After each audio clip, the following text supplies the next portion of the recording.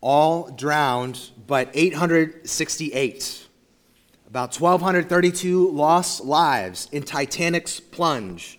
Greatest sea disaster for years. Black Tuesday, the stock market crash of 1929. Prohibition ends at last. War, Oahu bombed by Japanese planes. Nazis quit war. Man walks on the moon. Kennedy assassinated. Nixon resigns. Dick Cheney is a robot. Godzilla eats Bono. These are real newspaper headlines from some of the biggest events of the 20th century, and the last two are from tabloids. Headlines grab our attention. They tell us what's most important, and they preview what's ahead. At the beginning of this year, we picked up the Gospel of Mark after starting with it last year. Now, the Gospel of Mark begins with something like a headline. In chapter 1, verse 1. You could turn there, if you like, to page 836. Begins with a headline. It goes like this: The beginning of the gospel of Jesus Christ, the Son of God. You just take those and make them big, bold letters and put them on a giant newspaper. Here, Mark tells us what's most important and what he'll be writing about. Jesus. Jesus is his subject. Mark's going to highlight who Jesus is, his identity. We could even spot it in his headline. Jesus is the Christ, the Son of God. Mark is going to highlight what Jesus came to do, his work, his mission. He's going to tell us why Jesus is gospel, good news. Now, when we read the story of Jesus as told by Mark, we get to see Jesus' greatness displayed in his authority. His authority over death, his authority over disease, his authority over nature, and his authority over Satan. As we read the story of Jesus as told by Mark, we get to see Jesus' fame spread. And we get to see Jesus respond to that fame by clarifying what it means to follow him, to be his disciple. When we read of Mark telling the story of Jesus, we get to see Jesus correct bad responses to him. Bad responses that come from groups like the Pharisees, and even a group like the disciples, his own disciples. Now, I thought it might be helpful for our last sermon in Mark this time around to go through what we've covered so far and notice some headlines. Notice some headlines and remember the central subject, Jesus himself. So turn with me to Mark 1. You might be there already. It's page 836. If you're looking at a pew Bible like this. And we notice the first big headline. We're going to take a quick tour to what we've been through so far. Notice some other headlines. So if you're new to the Bible, big numbers, when I say 1:15, for example, which is the verse we'll next look at, you're going to look at the big number 1, the small number 15. So look at Mark 1:15. It says this. Jesus says, "The time is fulfilled and the kingdom of God is at hand. Repent and believe the gospel." If there's a headline over Jesus' preaching, it's that, right there, Mark 1:15. You can keep going to the next page, 837. Look at chapter 2, verse 10. Here we see a stunning claim from Jesus. He says, "But that you may know that the Son of Man has authority on earth to forgive sins, he said to the paralytic, I say to you, rise, pick up your bed, and go home." Here's another headline.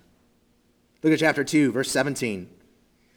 "And when Jesus heard it, he said to them, those who are well have no need of a physician, but those who are sick. I came not to call the righteous, but sinners." Again, clarifying who his followers are, those who know they need him. Keep going. Another headline, chapter 3. Chapter 3, flip the page, 838, chapter 3, verse 6. It says, "The Pharisees went out and immediately held counsel with the Herodians against him, how to destroy him." This is one of the things we've noticed in Mark. Jesus' fame spreads, but also underneath that, there's an undercurrent of opposition that's spreading also against Jesus. Well, let's keep going. Chapter 3, verse 35. Another headline.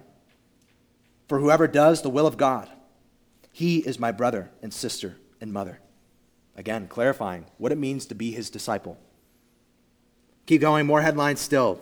Look at chapter 4, verse 41. Chapter 4, verse 41, on page 840, very top. After Jesus calms a storm, the disciples say this, and they were filled with great fear and said to one another, "Who then is this, that even the wind and sea obey him?" Again, noticing Jesus does something that only God can do. Speaking of his identity, who then is this? Might be the central question of Mark's gospel. Keep going, other headlines. Chapter 5, verse 19. Bottom of 840, first column. Says, and he did not permit him, but said to him, "Go home to your friends and tell them how much the Lord has done for you and how he has had mercy on you." Here, Jesus is saying to a man who's in a Gentile region, a non-Jewish region, he's sowing seeds of the gospel that will be taken throughout the world, not just Israel. Keep going, more headlines. Chapter 6, verse 6, we see more oppositions from his hometown of Nazareth. It says, he marveled because of their unbelief. Chapter 6, verse 29, more opposition still. John the Baptist is murdered. When his disciples heard of it, they came and took his body and laid it in a tomb. Now, foreshadowing what will happen to Jesus. More headlines. Look at chapter 6, verse 42. And they all ate and were satisfied. This crowd of what was nearly 20,000 people, speaking of Jesus' sufficiency to provide. More headlines still. Chapter 7, verse 15. Top of 843. Jesus says this to the Pharisees. There is nothing outside a person that by going into him can defile him. But the things that come out of a person are what defile him. Jesus teaching, clarifying what the nature of sin is, what the nature of our hearts are. And again, teaching us what it means to follow him. Not just outward only, but our whole selves. We can look at chapter 7, verse 30, chapter 7, verse 37, chapter 8, verses 8 and 9, and see Jesus' ministry to the Gentiles again. We can look at verses we've noticed in recent weeks, chapter 8, verse 29. And he asked them, "But who do you say that I am?" Peter answered, "You are the Christ." You see Peter's eyes opened to see who Jesus really is. But shortly after that, Jesus is going to clarify what that actually means. Look down at chapter 8, verse 31. And he began to teach them that the Son of Man must suffer many things and be rejected by the elders and the chief priests and the scribes and be killed, and after 3 days rise again.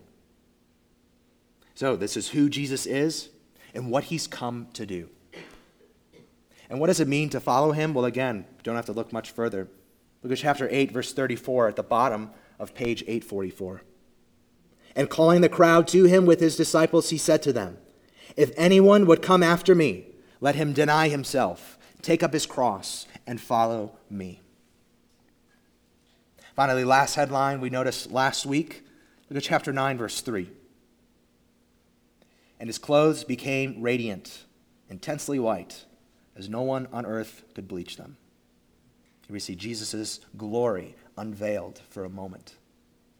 See that he is God in the flesh.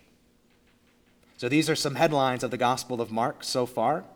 And we pick up today in our passage beginning at verse 14. You'll find it at the bottom of page 844, goes into the next page. We're going to read verses 14 to 29.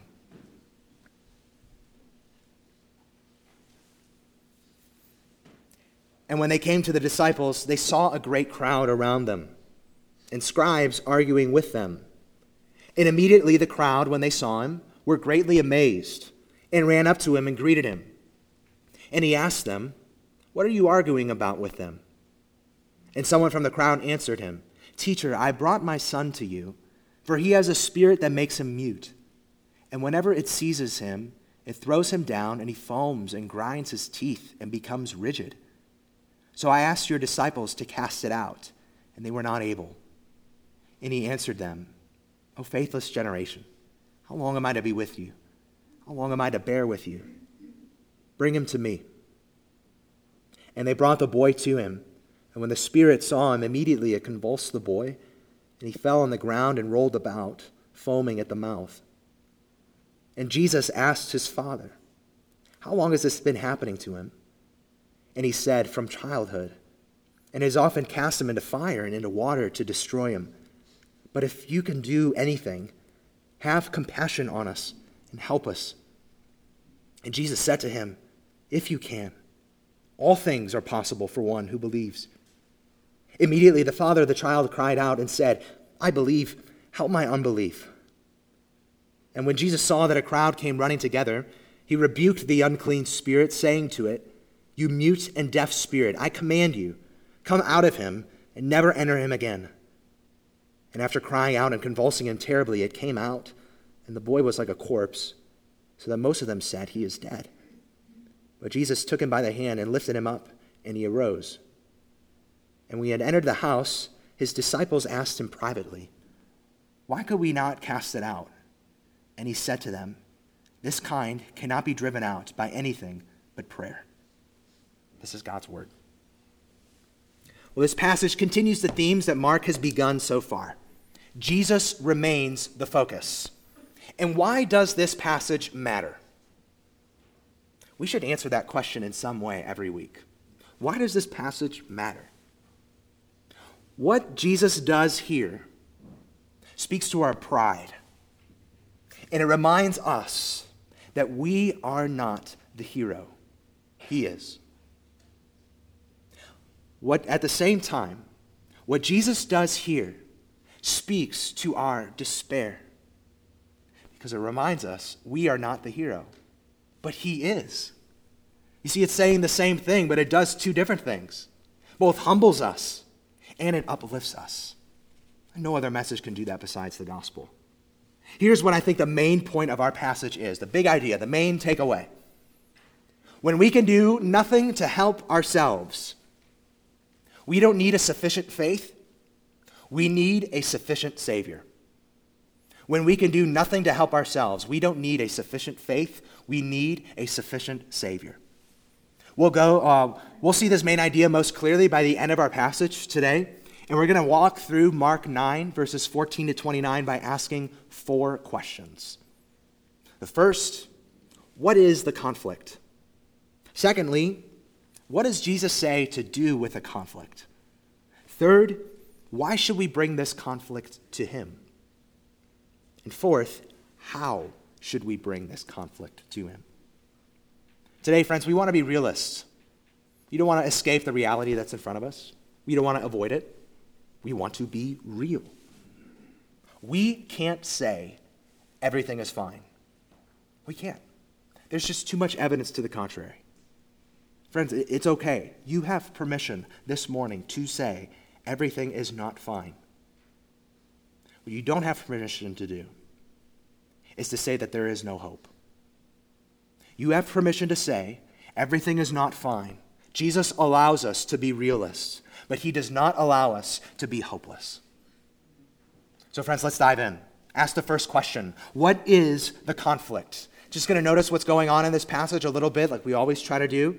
So here we see Jesus, Peter, James, and John, the inner circle of his disciples. They've come down off the mountain where Jesus was transfigured. He was transformed in a unique way, unveiling his glory. Now, after enduring yet another misunderstanding from his disciples, the problems don't end that Jesus encounters. It strikes me as I read this, and just as we've been going through Mark, that Jesus always seems to meet people at their lowest moments. Talk about enduring our sorrows. He meets people at their lowest moments, whether it's a tragedy, whether it's a disobedience. Jesus meets people at their lowest point.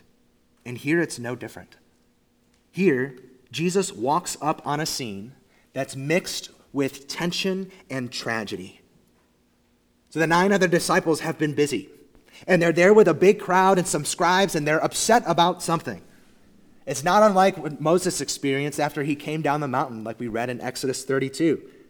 What did he find? He found the golden calf. He found chaos. Now, if you're a parent, if you're a mom or a dad, you know what it's like to walk into the house, not know what's going on, but know whatever it is, it's chaotic. and it ain't good. So verse 15, Jesus arrives on the scene, and we find that his presence commands attention. Now, some speculate that this is because he's still a little bit shiny from his transfiguration. It's like when you go to Myrtle Beach and you get sunburnt, and then you come back to Ohio and you're still sunburnt. That's never happened to me, by the way. No, I don't think that's what's going on here. It would be useless for Jesus to tell Peter, James, and John to keep the transfiguration secret if the effects from the transfiguration were in plain sight for everyone to see. No, I just think as we've read the Gospel of Mark so far, everywhere Jesus goes, his reputation precedes him. It's everywhere he goes. So, comes off the mountain, sees another chaotic mess, and he didn't say, this time I've had enough. I'm gonna go around it. I'm gonna let them take care of it themselves. No. He sees the mess and he enters the mess, just like he did with us. And he draws out of them what's really going on. You see that in verse 16? While Jesus was out of the office, so to speak, he had a call that his assistants attempted to take care of themselves. And the call was from a father whose son was in a bad spot. And based on the verses we read, verse 17, 18, it seems that this boy had epileptic symptoms. Matthew, telling the same story, says that straight up, that the boy had epilepsy. But the boy's father says, the causes of this aren't natural. They're supernatural. Now, before we just jump to conclusions and say, hey, this was 2,000 years ago, they don't have modern science, anything they can't explain, they just jump to it. It must be supernatural, anything that they can't explain. Well, no, hold on just a second, though. When we notice the added details of verse 22, and it's not just that this boy's having seizures. These fits lead this boy into water and into fire. This is something unnatural to epilepsy. When speaking to the disciples, Jesus himself affirms that this was a kind of evil that affected this boy. So that's what's going on here. Back to the first question we're asking. What is the conflict? The conflict is dealing with evil. In this story, it relates to demonic activity that affects people to the point where it attempts to destroy them. Now, it's worth taking a moment to speak to this conflict with evil, relating to Satan and relating to the conflict more broadly. This passage forces us to say that this kind of activity is real. Forces us to say that. At the same time, this isn't all that the Bible has to say about demonic activity and evil in the world. It's not all the Bible has to say. So this passage shows us Satan and evil's goal in relation to people, the goal of destruction. The Bible speaks in other places, like Genesis 4, where God tells Cain that sin's desire is for him. The Bible speaks in Proverbs 7 of sin coaxing us into the way of death. The Bible speaks in 1 Peter 5 that the devil is prowling around like a lion, seeking whom he may devour. The Bible speaks in 2 Timothy 2 of Satan capturing people to do his will. Satan and evil want to destroy people, keep them from the Lord, and oppose the kingdom of God. How do they do that? How does it work? At times, the method they employ is what happens here in Mark 9. Gaining such an influence over a person that we can say that they are possessed by an evil. Now, I know we've read a lot about this kind of activity in Mark, but the rest of the New Testament describes that the method that evil and Satan use most of the time is not an extraordinary method like this one. The method they use is radically ordinary. The devil shoots arrows at our hearts. He is daily active. Jesus calls him a liar and a murderer. He employs other methods. Methods like deception, taking things that will destroy us and wrapping them in pleasure and self-righteousness. He has methods to convince us, and we have a way of convincing ourselves that doing what is pleasurable is always right. That doing what is in our interest is always right. That's deceptive. That's powerful. Evil, moreover, is skilled at propping up a facade of religiosity and morality in order to hide our selfishness. Holding up to our supposed goodness, holding on to that while wanting to live however we want. Every person, each one of us, faces that danger of evil. The danger of these utterly devastating things is that they often look remarkably ordinary. Friends, Satan has so embedded the lies of sin and evil into the world that we can hardly detect them. You want to know when they get unmasked? You want an example of that? Think of how hard it is, how awkward and how strained it is just to talk about God and Jesus and the Bible in everyday conversation.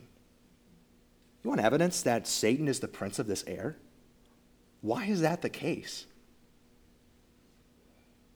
C.S. Lewis speaks of evil's remarkably ordinary methods in his classic book, The Screwtape Letters, which are letters from demons, their strategies against people. It says this: "It does not matter how small the sins are, provided that their cumulative effect is to edge the man away from the light and out into nothing. Indeed, the safest road to hell is the gradual one, the gentle slope, soft underfoot, without sudden turnings, without milestones, without signposts." Jesus says the way to destruction is easy. It's wide.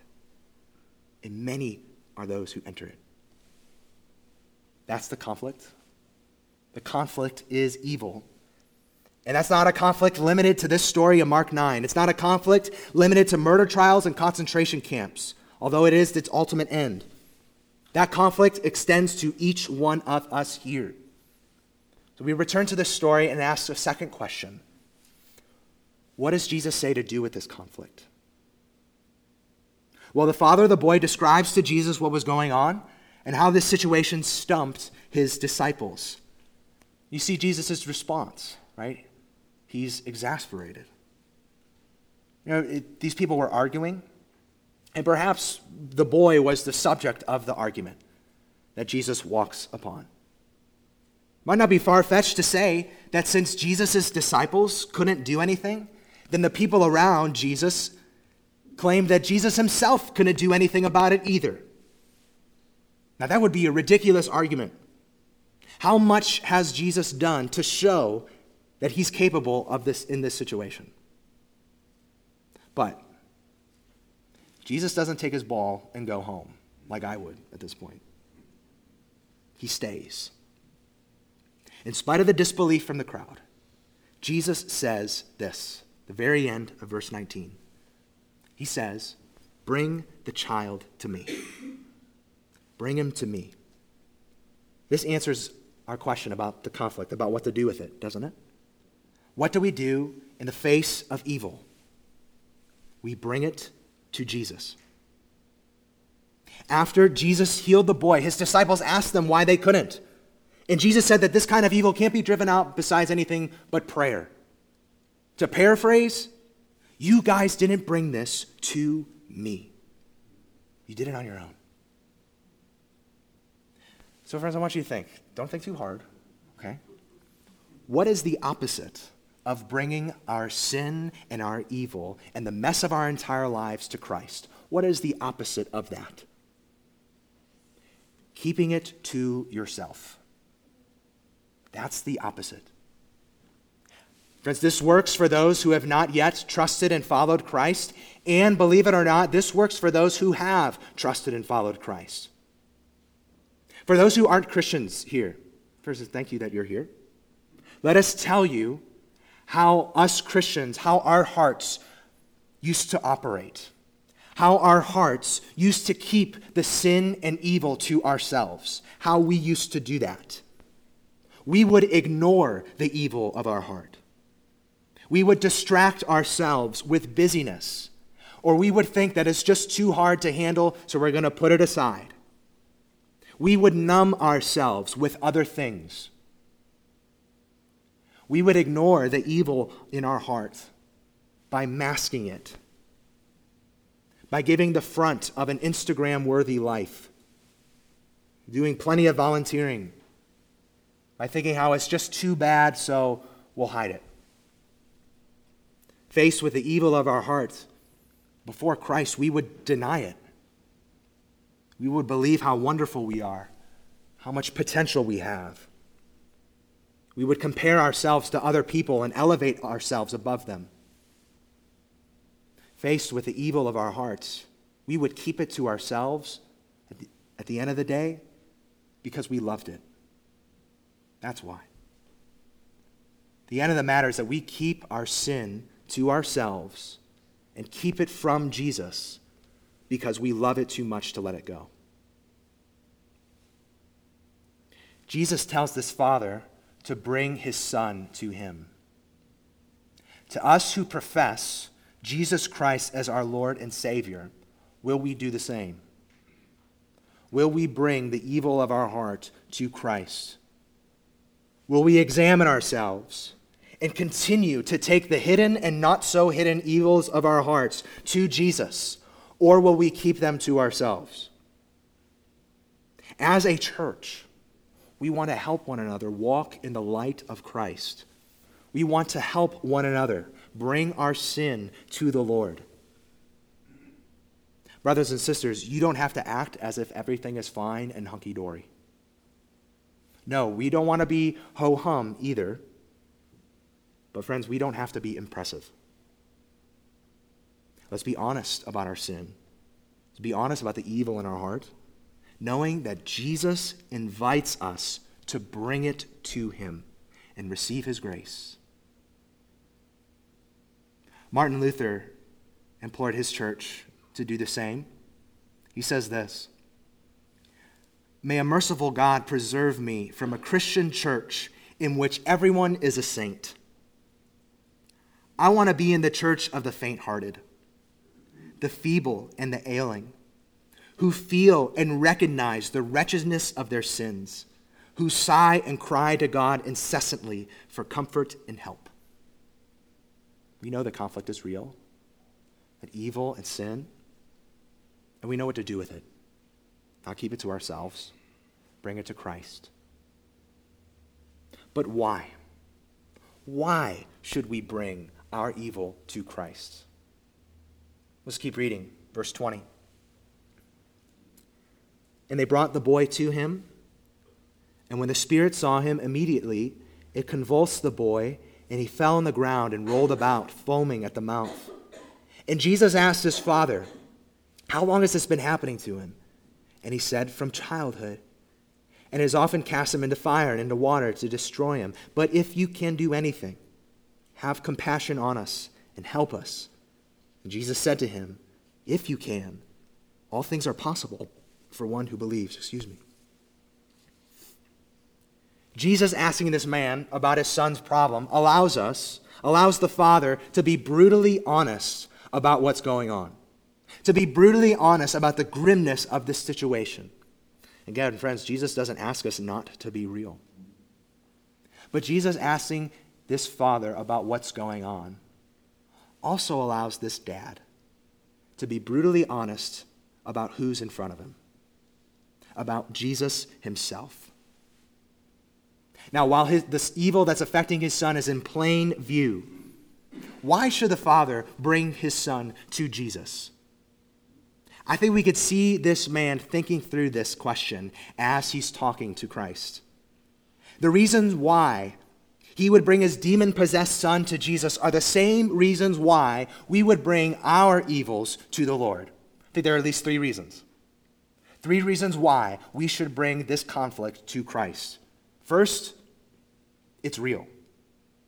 This conflict is real. Think about the man in this story. There's no way he could deny that there's a problem. No way. His son is having another seizure-like fit right in front of Jesus. Friends, there's no way we can deny that there's a problem either. Did you know that there aren't any good people? That's a really controversial thing to say. So back up a second. There are people who do relatively good things. When you compare it to what other people do, yes. And not everyone is as bad as they could be. But each of us has a sin or an evil problem. This problem is real. The very next chapter of Mark. Very next chapter, Mark 10. Jesus is going to run into a guy who calls him a good teacher. What's Jesus' response? Why do you call me good? No one is good except God. This problem is real. If we deny that this is a problem, 1 John 1:10 says, if we deny we have sin, we make God a liar. This conflict is real. That's why we should bring it to Jesus. The second reason is this. This conflict, this evil, it's not just real. This evil, our evil, is beyond us. It's beyond us. The man in this story understood this, but it's something that Jesus' disciples don't understand, and it's something that we have a hard time understanding. The man's son dealt with this evil spirit since childhood. Human hopes had been exhausted. There was nothing that this father could do for his son. He was hopeless. He was helpless. And he tells Jesus he needs help and he needs compassion. But friends, that we can't handle our sin is something that we have a hard time admitting. Now, if you push hard enough, most people won't deny that first reason. Most people won't deny the reality of their sin. Most people will admit that they have dark corners of their lives and hearts that they are ashamed of and not proud of. But they'll say that this is what it means to be human. A mixed bag of good and bad. Friends, that's not what it means to be human. This is what it means to be a fallen human. Our evil is way bigger of a problem than we realize. The Creator God has told us, the people who He's made in His image, the people who He's given life to, He's told us to love Him with all of our being and to have no other gods before Him. Every time we sin, even the most supposed smallest acts of sin, we fail at that fundamental command. It's an act of treason. It's replacing God as our authority with ourself. You know how many times a day we commit treason against the Lord? That includes each one of us. So in an age when we are so quick to condemn, we have to remember that we are condemned as well. How is God supposed to be at peace with us if we've committed treason against Him time and time and time and time again? Friends, you can have all the good deeds. You can go through all the programs. You can adopt all the positive thinking. But you cannot pay for your sin. You can't pay for your treason. We are not able to stand under the full weight of God's judgment for our sin. So the reason why we bring our evil to Jesus, because it goes beyond us. And that's still true even after we come to Jesus for the first time. Our evil often remains beyond us. Relates to how we live in holiness in general. Friends, we're going to have moments in our walk with Christ when our struggle with sin feels beyond us. If you haven't had a moment like this, I don't know, friends, we might be at peace with your sin. There will be times when we know all the reasons why we shouldn't do a certain sin, and yet we still do it anyway.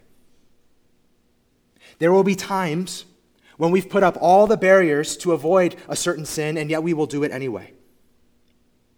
There will be times when we've set in place measures of accountability to avoid sin, and yet we will do it anyway. There will be times, even when we confess the sin that we struggle with, but we do it in a superficial way to coax our conscience, and we will still desire that sin. This is beyond us. All those things are good things. I mean, the reasons not to sin, having barriers against it, accountability, confession, all good things. But they are useless if we treat sin as if we can defeat it on our own without Christ. Friends, we act as if evil isn't beyond us in how we approach those who don't know Christ. We act as if we can have a handle on this problem. We have overconfidence that if we just have good enough arguments, that if we just have good enough winsomeness, if we just ask the right questions, if we just come with the right timing, then people will repent and believe. Or we act as if this is beyond us and we just despair. Like there's absolutely nothing we can say or do, so why say anything? Friends, the truth is we are helpless. This is beyond us. Our conflict is beyond us. But it's not beyond Christ. So in whatever way, place him before those who don't know him. So though our evil may be beyond us, it is real. The first two reasons why we would bring it to Christ. The third reason why we bring this conflict to Christ is because it's not beyond him. It's not beyond him. That's what this man in Mark 9 needed to be convinced of. If you can do anything, is what he tells Jesus. Jesus tells him, all things are possible for one who believes. Now, friends, I want you not to do something here. I want you not to get this tattooed on your arm and try to go dunk a basketball, fail, and then ask why it didn't work. Jesus is not telling this man, believe in yourself. This man has just recognized how helpless and insufficient he is. No, Jesus is telling the man, believe in me. And when Jesus goes on to heal the boy, he proves that where this man was insufficient, Jesus was sufficient. That's what Mark wants us to see. So friend, if you get to the point where you see your helplessness and that you think that there's no way you can make up for and overcome and make good on your past, when you come to that point, you'll be right. You can't bear the weight of it. But Jesus can, and Jesus did. Jesus defeated sin. Jesus defeated Satan. Jesus satisfied the justice owed for our sin. That is the glory of the cross, and it's all verified by his empty tomb. Christian, continue to bring your sin to your Savior. The evil that besets you and that makes you feel hopeless, be it bitterness, be it worry, be it lust, be it pride, be it addiction, the evil that besets us is not beyond our Savior. Romans 6:2 says, not only that Jesus died for our sin, but because of Jesus' death, we also have died to sin. So remember what Christ has done in your place. Remove the power of sin. Our conflict is evil. Jesus tells us to bring it to him. And we do this because we know it's real, we know it's beyond us, and we know it's not beyond him. The last question we want to answer is, how do we do this? How? How do we bring our sin to him? I want us to hone in on verses 24 and 29. Verse 24 says, immediately the father of the child cried out and said, I believe, help my unbelief. Verse 29, Jesus says, this kind cannot be driven out by anything but prayer. Most kids are picky eaters. If they're anything like I was, they're skeptical of any food beyond chicken nuggets and macaroni and cheese. Now, one line of logic you might use to get a kid to try a new food is to say something like this: taste it because you will like it. Just a taste. You could be missing out on something great. But we don't know until we try it. Maybe you've been there as a child and we're convinced just to taste. And so you take like the microscopic bite of a food and you can't tell whether or not it's good anyway. I think this is how the Father in Mark 9 comes to Jesus.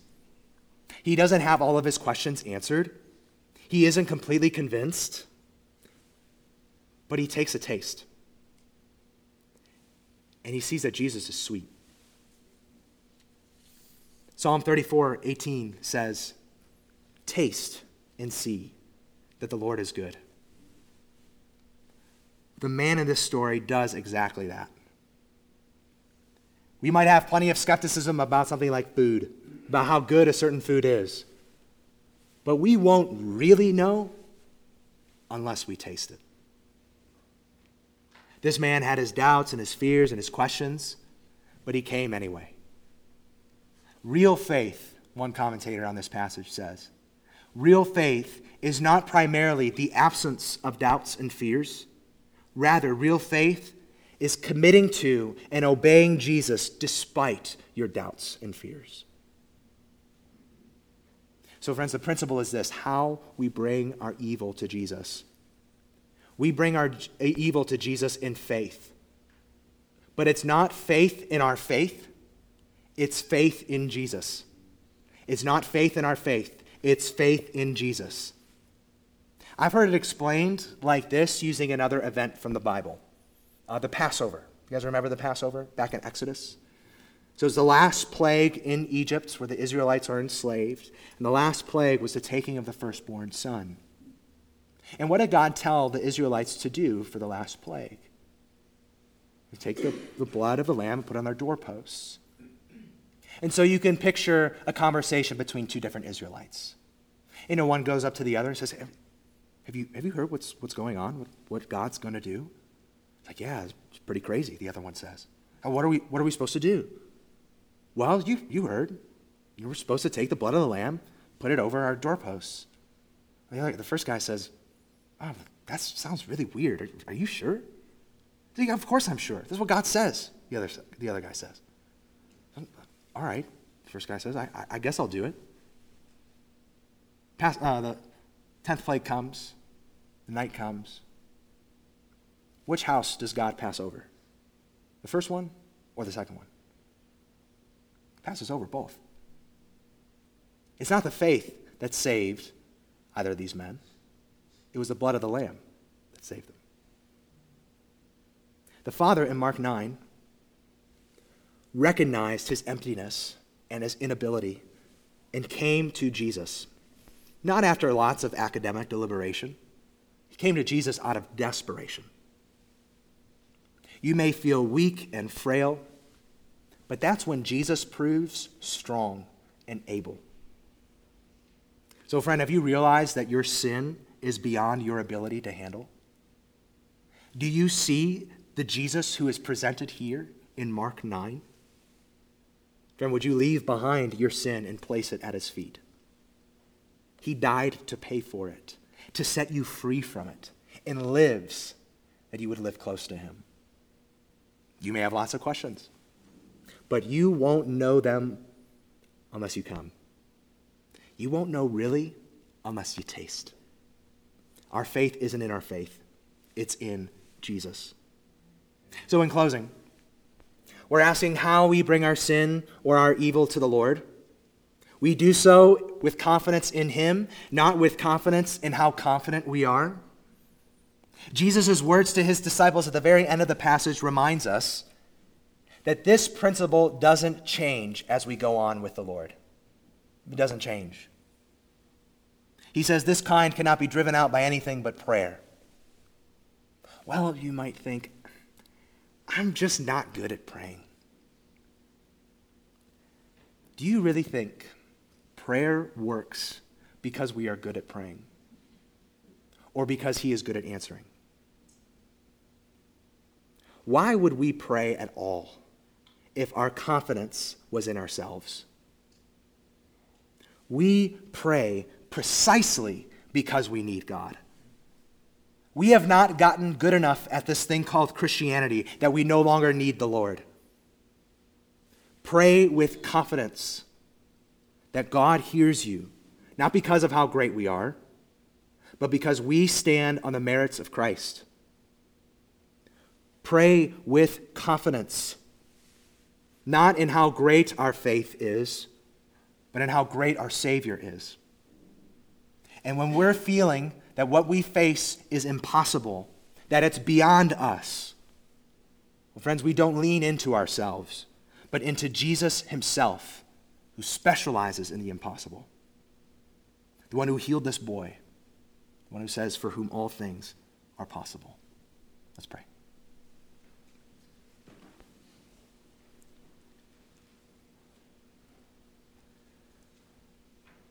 Lord God, what we face is beyond ourselves.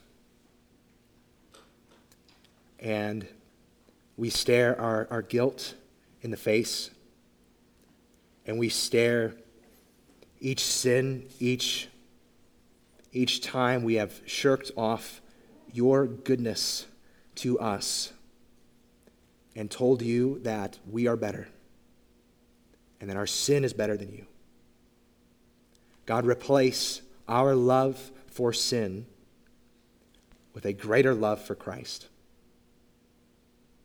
We need that.